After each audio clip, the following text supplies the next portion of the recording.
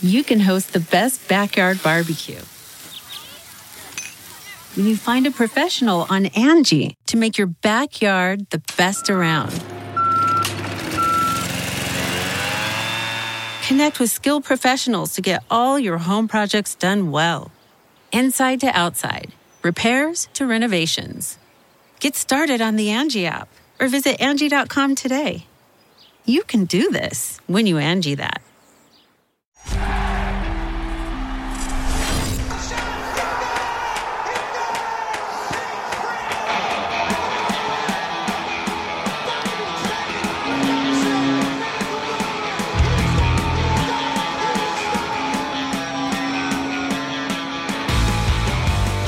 Hello, everyone. You are listening to the latest Flyers Talk podcast. I am Jordan Hall, and as always, I am joined by the wonderful Brooke Destra. Plenty more Flyers Talk for you Flyers fans, even in an off-season that has not been as busy, and obviously this week has been kind of all election talk, and we're gonna have a little fun with that. We're gonna have a little fun with the presidential election, make it a little Flyers-themed election talk. But first, we're gonna start off with some lineup talk. Brooke, we always love talking lineup. I think the fans always love talking lineup. That's one thing I've noticed with every practice, every morning skate, every game, you will hear on Twitter about lineups. Fans love to talk about it, so we're going to talk about it a little bit. And we're not going to go through the entire lineup, but I feel like there's always buzz and discussion and chatter about that top line. Who should be on the top line and why? Brooke, if you had to predict your top line, that first line, who would it be right now as of today going into game one of next season? So this is like the money line.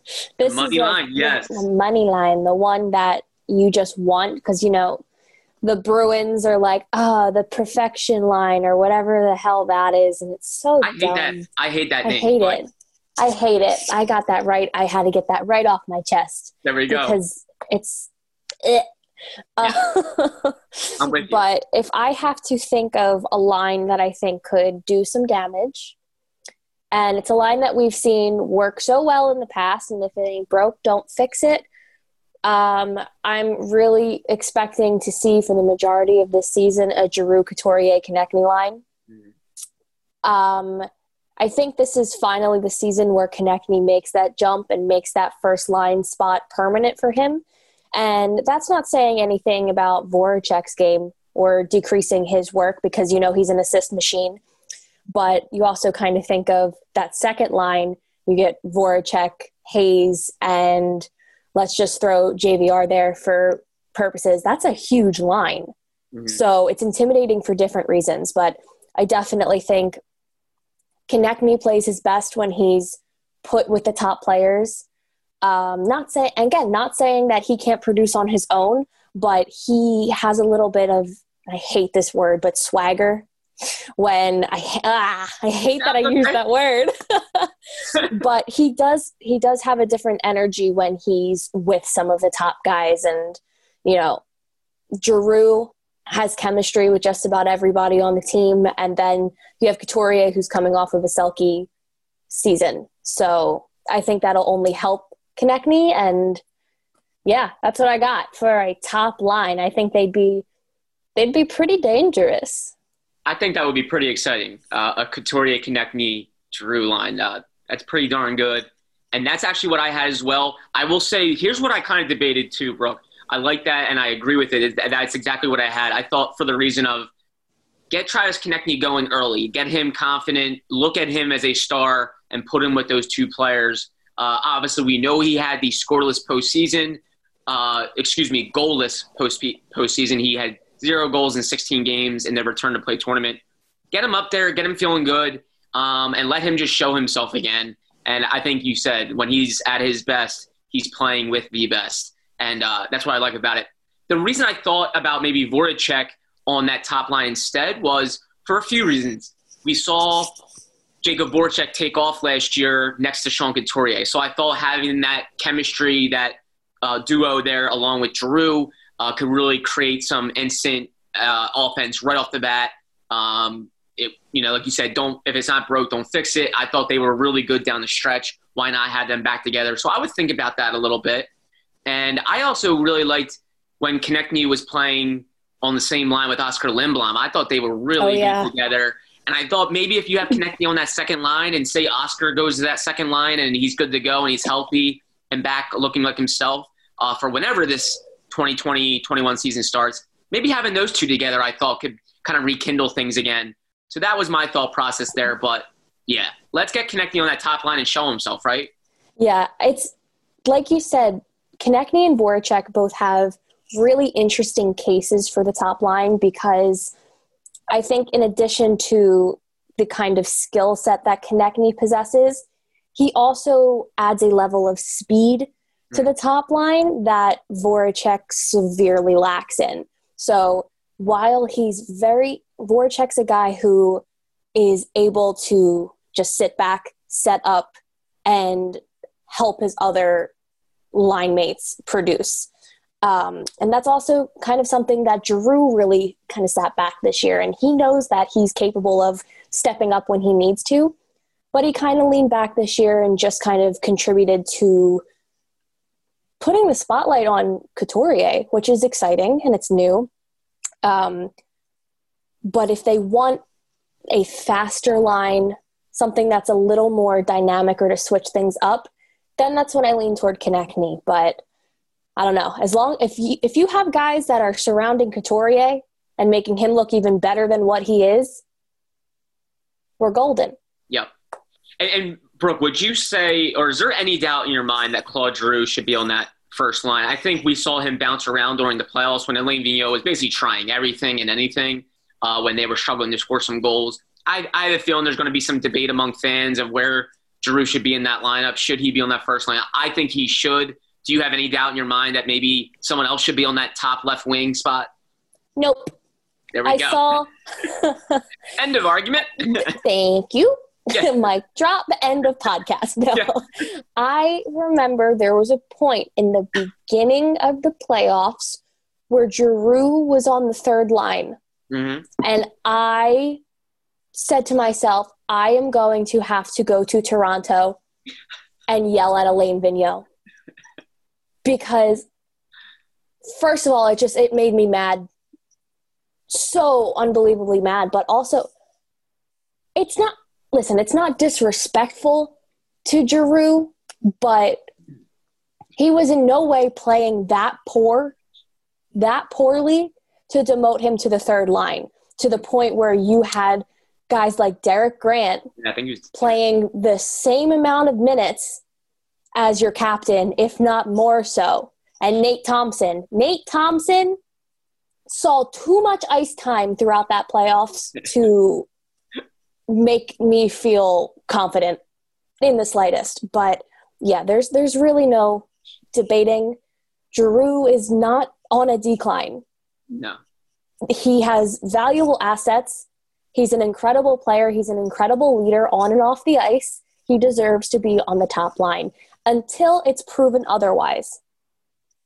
Yes, I would think Giroux would have to be in a massive funk, a terrible slump scoring-wise, and just proving, like literally forcing the hand of Alain Vigneault to say, I am not good enough to be on this line. I don't think that's going to happen, but that would be the only result. And if anyone's thinking why they shouldn't be together, Couturier and Giroux, just think of this. Claude Giroux had his career resurgence on the left wing playing next to Sean Couturier in 2017-18 when he had his huge breakout 100-point season. And that also created the breakout for Sean Couturier. Couturier's breakout season was that year, 2017-18, when he was a first-line center with Giroux on his hip on the left wing. So that those two both had breakout years together, resurgent year for Claude Giroux, and the breakout finally for Sean Couturier. Keep those two together. They're too good together. At Nissan, we just made your choice for a new car an easier one than ever with our most exciting and fuel-efficient lineup. The choice is yours. Now get great offers across our full line. Shop at your local Nissan store today at nissanusa.com. Brooke Desher, a player with, maybe top line potential, but certainly top six potential, is Morgan Frost. Obviously, probably the top prospect in the organization's prospect pool.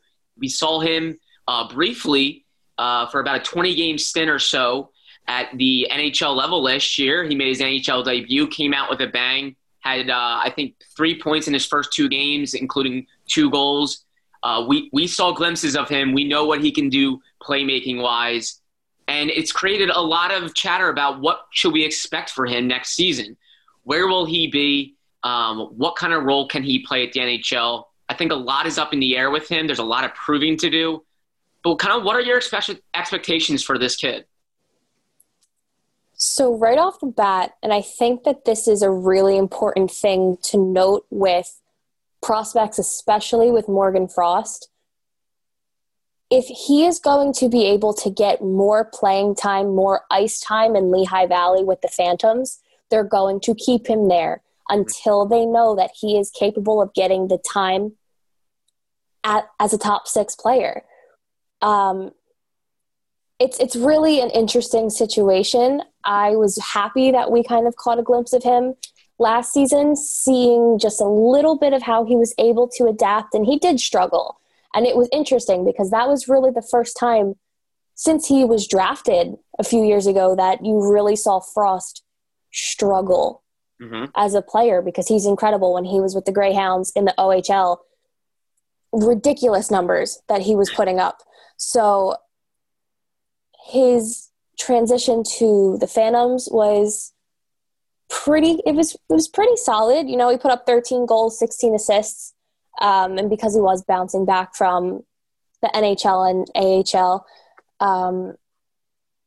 it's an interesting situation. But I think it's clear that Vigneault also knows he's not going to bring him up unless he knows that he needs that time. And given the fact that we have Couturier and we have Hayes and there's the potential to have Patrick back, you're not going to bring in Morgan Frost and put him on the 4th line. It's not going to happen. So yes, it's important to make your bottom 6 as deep as you can, as talented as you can. But as his kind of game, he needs time to be able to grow that confidence and gain that kind of momentum transitioning into the league. So it's interesting. It's almost like the same thing with Nicolas Aube-Kubel. Yeah. When he got a little taste of the league 2 years ago, but his average was maybe 3 to 5 minutes of ice time. You couldn't see what he was capable of. The minute he was getting substantial amount of playing time, you saw the kind of player that he was going to become. So I think the same thing kind of has to play in motion with Frost. I don't know. Like I said, it's an interesting situation. What are your takes on it, Jordan Hall? It is. It's a big question, and there's so many different ways you can look at it, like you said. And for me, I think in the NHL, you can have all the skill, all the flash you want, but there has to be some elements of 200-foot play if you're going to be a really good player in the NHL and you're going to play when the game's on the line, play in all situations. You have to have some 200-foot to your game, and I think the Flyers are still looking for that from Morgan Frost. Look at Travis Konecny. He said he wasn't really a 200-foot player until this past season. He said he has some self-reflection in the offseason before last season, and he said, I thought to myself, how can I be there day in and day out consistently? And he said that was becoming a 200-foot player, playing in all situations and having all those qualities. And what do you know? He had a breakout year, and he was heavily relied upon by the coaching staff. So there were some quotes by both Alain Vigneault and Chuck Fletcher this offseason. Recently, Alain Vigneault said, as far as for Morgan Frost, tons of potential. If he can put it together and figure it out, he'll be a real good player for us. And then he also said, with the right attitude, right commitment, and the right work ethic, he can be a real good player if he can put it all together. I think that's Alain Vigneault challenging him to say, hey, we can't just have you be one and done, get the puck into the zone. If nothing happens, then all of a sudden we're back in the defensive zone and we're stuck. They want to see 200-foot type of qualities and the right decision-making when you get into the neutral zone and you get the puck in the offensive zone. And I think Frost shows flashes of that, but he's not there yet. And then Chuck Fletcher even said this offseason, the general manager of the Flyers, that Morgan Frost, his game is his game on the ice is pretty good. There's some things that he has to work on. His play away from the puck, managing the game at certain times, and learning when to fight and when maybe not to fight in terms of trying to make a play through the middle of the ice when something's there and when it's not there. And Fletcher really talked about using this time to gain strength. And Frost is a player, as we know, needs to gain strength. And that will help you be a 200-foot player. So I don't think we're looking for Morgan Frost to be a Sean Couturier, like an absolute monster in all three zones of the ice. But you have to have some of that in your game. And I think Frost is building towards that, but he's still got a ways to go in terms of becoming that type of player. And I think that's what the Flyers are looking for. But, Brooke, I find it very interesting that all this time, you know, obviously he was with the Flyers in Toronto, didn't play. And then obviously this offseason will be a different type of offseason. There's a lot of time, a lot of downtime before we even know when the season is going to start. This is a time for him to, I think, really, really work on his strength. And is that something you're looking for? I think that's something we should all look for him, is to really come into camp next year looking stronger and more like a man and ready to play in those physical type of games.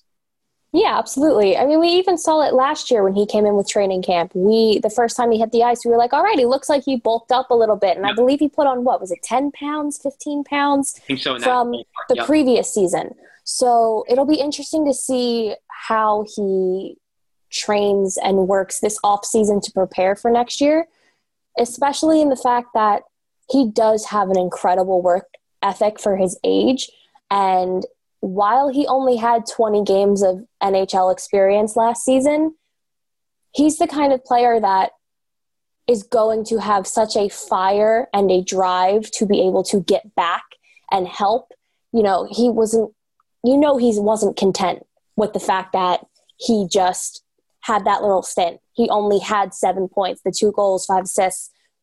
It was great experience for him. He kind of knows what to expect going into things next year.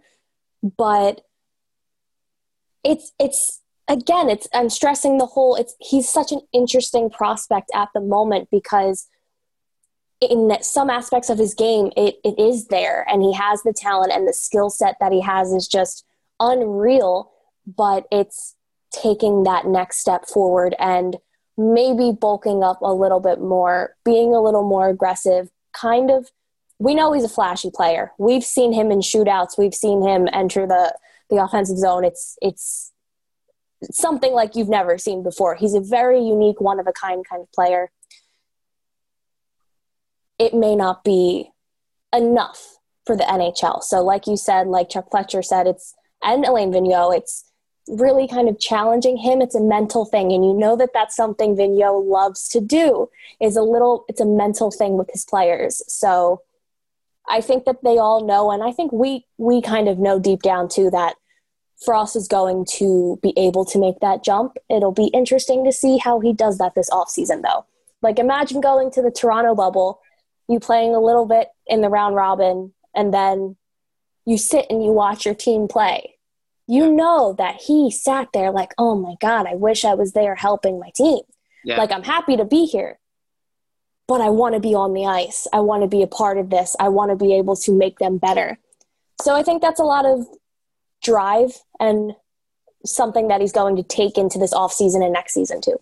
Absolutely. And he was there watching one of his good friends, Joel Farabee, a young prospect who was actually drafted a year after, kind of have a regular role. He sat a few games during the tournament, but he played and contributed. And he's probably looking at Joel Farabee and saying, hey, I can do that too. I want to be there with my friend.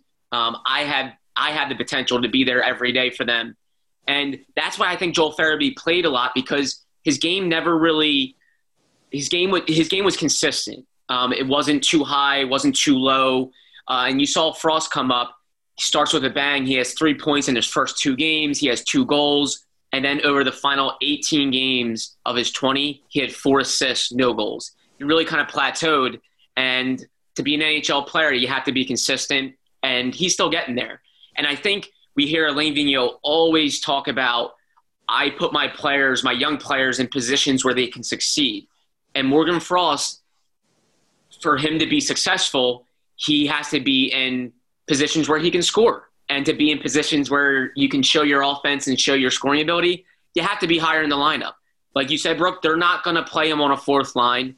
They probably don't want to see him a ton on a third line. They probably would love for him to eventually be a top 6 player. But to be a top 6 player and play top 6 minutes, what do you have to do? You have to be well-rounded. You have to be able to score, but you have to be able to also be smart, be positional, be good away from the puck. And he's not there yet. But I think they know he has the potential to be, but he's got to do the right things in terms of decision-making, bulking up, and becoming more of that player. And let's hope he gets there. Let's hope this time is a good chance for him to kind of work on all of that and come into camp hungry. I expect to see him, Brooke, at some point next season. Absolutely, just like we did last year. I think you would agree with that, right? Oh, no doubt. Yeah. No doubt. He's going to work his butt off. Yeah. To be able to get that roster spot again. And like I said, it's healthy competition. I've said that so many times on this podcast since the offseason started. Healthy competition is good competition, especially with these young up-and-coming prospects, especially with Frost, because there's a little bit of question that if Patrick wasn't ready, maybe it was Frost that would slide in there and take that third C. But if Patrick does play and he is ready to go for training camp and Frost is like, I still want to make this roster, who's telling him that he can't? Yep. No one. No one. And how exciting is that? Yes, if Nolan Patrick, when and if he's ready to play, if he can come back and, play down the middle like the Flyers have anticipated him to do in the future, and then all of a sudden you have Morgan Frost there kind of waiting in the wings, suddenly there's a lot of excitement down the middle for the Flyers in terms of Sean Couturier, who is going to be here for a long time, Kevin Hayes, who's only in year 2 of his 7-year deal, and then you have a Nolan Patrick and Morgan Frost kind of fighting for minutes, fighting for a role. 2 guys that were in the same draft, first round, both first-round picks by the Flyers, all of a sudden kind of duking it out for positions and roles. So, man, that's exciting. Let's hope that, I'm sure Flyers fans are hoping that is kind of how it transpires, but time will tell. Flyers Talk is presented by Wells Fargo. When our communities need us, Wells Fargo is here to help. So, Brooke, I'm not sure if you know. I don't quite know, but I believe there's a presidential election going on currently. Yeah. I went on the internet. That hasn't been taking up my life for the past 48 plus hours. My anxiety is not at an all-time high. What are you talking about, Jordan? No, I opened Twitter. I was flipping through the channels too on the TV, and I saw something about it. But yes, apparently there is a presidential election going on. So we were thinking, let's have a little fun with it. Which Flyer, Brooke? Which Flyer do you think would make the best president?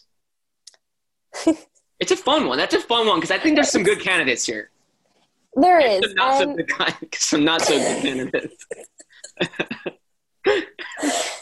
So I feel like I don't harp on him a lot on the podcast, but I feel like this is definitely a time where I can give him a little bit of light.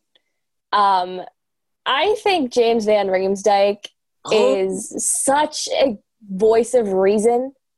Yeah. And he is just a mellow guy. He always has himself together. He carries himself well. He's a wonderful representative of the team, of the league. And I think that would really carry over. It would definitely be interesting regardless of the situation, but this is a hypothetical question. So exactly. Why not go with this? But he's a smart guy. And it would be interesting to see, what he would do. I don't know. I'll be honest with you. When we were laughing, just talking about this question before the podcast, like JVR did not come to mind. I don't know why. My initial reaction or my initial thoughts were like Claude Giroux and some of the more captains and leadership guys. Man, JVR, that's a good one because he really is. Thank you. He is, Brooke. You're right. He is so level-headed, even-keeled. Like win, loss. Tough times, good times. He is there to talk to you and be a pro. And I feel like, he would be a good guy to kind of keep everything in perspective and lead the people. Man, that's a good one. Bro, for me, I thought Sean Couturier. That was my backup. Yeah, kind of a quiet leader. The people love him. We know that Flyers fans love him. Everyone looks up to him and sees him and they listen. And he's kind of a quiet, subtle, lead by example guy that everyone respects. And, he can be tough on you or he can be your friend. I just feel like he would have everyone on the same page, in my opinion. And a funny one that kind of came to mind, a former Flyer, Brooke, if he was still here, I thought Wayne Simmons would be a hell of a candidate. Oh, yeah. Yeah. That's actually so funny that you said that, because when you prompted this question earlier, I was literally like, man, Simmer. So if that's not a testament to the kind of person and player and character that Wayne Simmons is, yep, I don't know what is. So That's hysterical that you said that. I thought me and you would 100% agree on Wayne Simmons there. And I think it's like you said, that's not a testament to who he is, that me and you both thought of him right away. Because I just remember Sean Couturier. I remember talking to some Flyers players before the season, the home opener, not the official home opener, which was in Prague, but the first game at the Wells Fargo Center this year, obviously it was against the Devils. It happened to be Wayne Simmons's reunion, his return. And so I got a chance to talk to some of the players about what he was like as a teammate. I remember Sean Couturier, a quote that stuck with me was, he was like, hey, I looked up to him when I was a younger player. He was a no BS kind of guy, and that's what I respected. Like, he just didn't put up with BS. He would keep you in line, but he'd be the first one that kind of had your back when you needed it. Man, if that's not a good presidential candidate, I don't know what it is. But I always love being able to bring Wayne Simmons into this podcast some way, shape, or form. Yep. It's been a lot recently because of the off season, because of the trades. It's free agency. Yes. Everything's mushing together now because we're in November and we're not 3 weeks into a hockey season. Yeah. So, and I think I know what you mean. There's been trade chatter this offseason more than probably other years, just because we know in terms of like the flat cap and this being a very different type of offseason, it's tough to move players or sign players, so to speak, with obviously, less financial flexibility. So yes, all the trade chatter too. There's been so much of that, buzz in an offseason. So yeah, Wayne Simmons, that's a go on. But how about he's the VP? Yeah, there you go. I like that. Just so we can – a little loophole to your question, because you only said president. Yeah, and he was always an alternate captain here, so I think he'd be a good VP to a JVR Sean Couturier type. Why not, right? Meant to be. Yeah. Meant to be. Hypothetically. Meant to be. I remember there was always the joke, not the joke, but there was always the saying of when he was the alternate captain for a while to Claude Giroux. Claude Giroux was the good cop, and Wayne Simmons was kind of the bad cop. It was kind of like Giroux was the lead by example. Maybe he wouldn't ream you out or yell at you, and Wayne Simmons was kind of there to keep guys in line if that was what the situation asked for. So yeah, I think that'd be a fun little VP president situation. But Brooke, this was fun. I hope you have a great weekend. And I'm looking forward to chatting with you next Monday. Yeah, I can't wait. This presidential talk was a lot less stressful than the other one going on.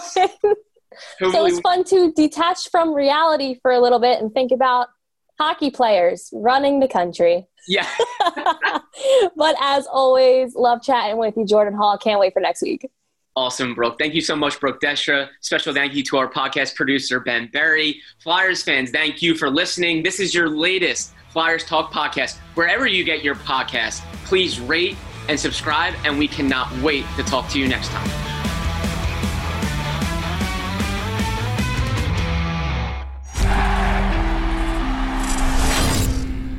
Look around. You can find cars like these on AutoTrader. New cars, used cars, electric cars, maybe even flying cars. Okay, no flying cars, but as soon as they get invented, they'll be on AutoTrader. Just you wait. AutoTrader.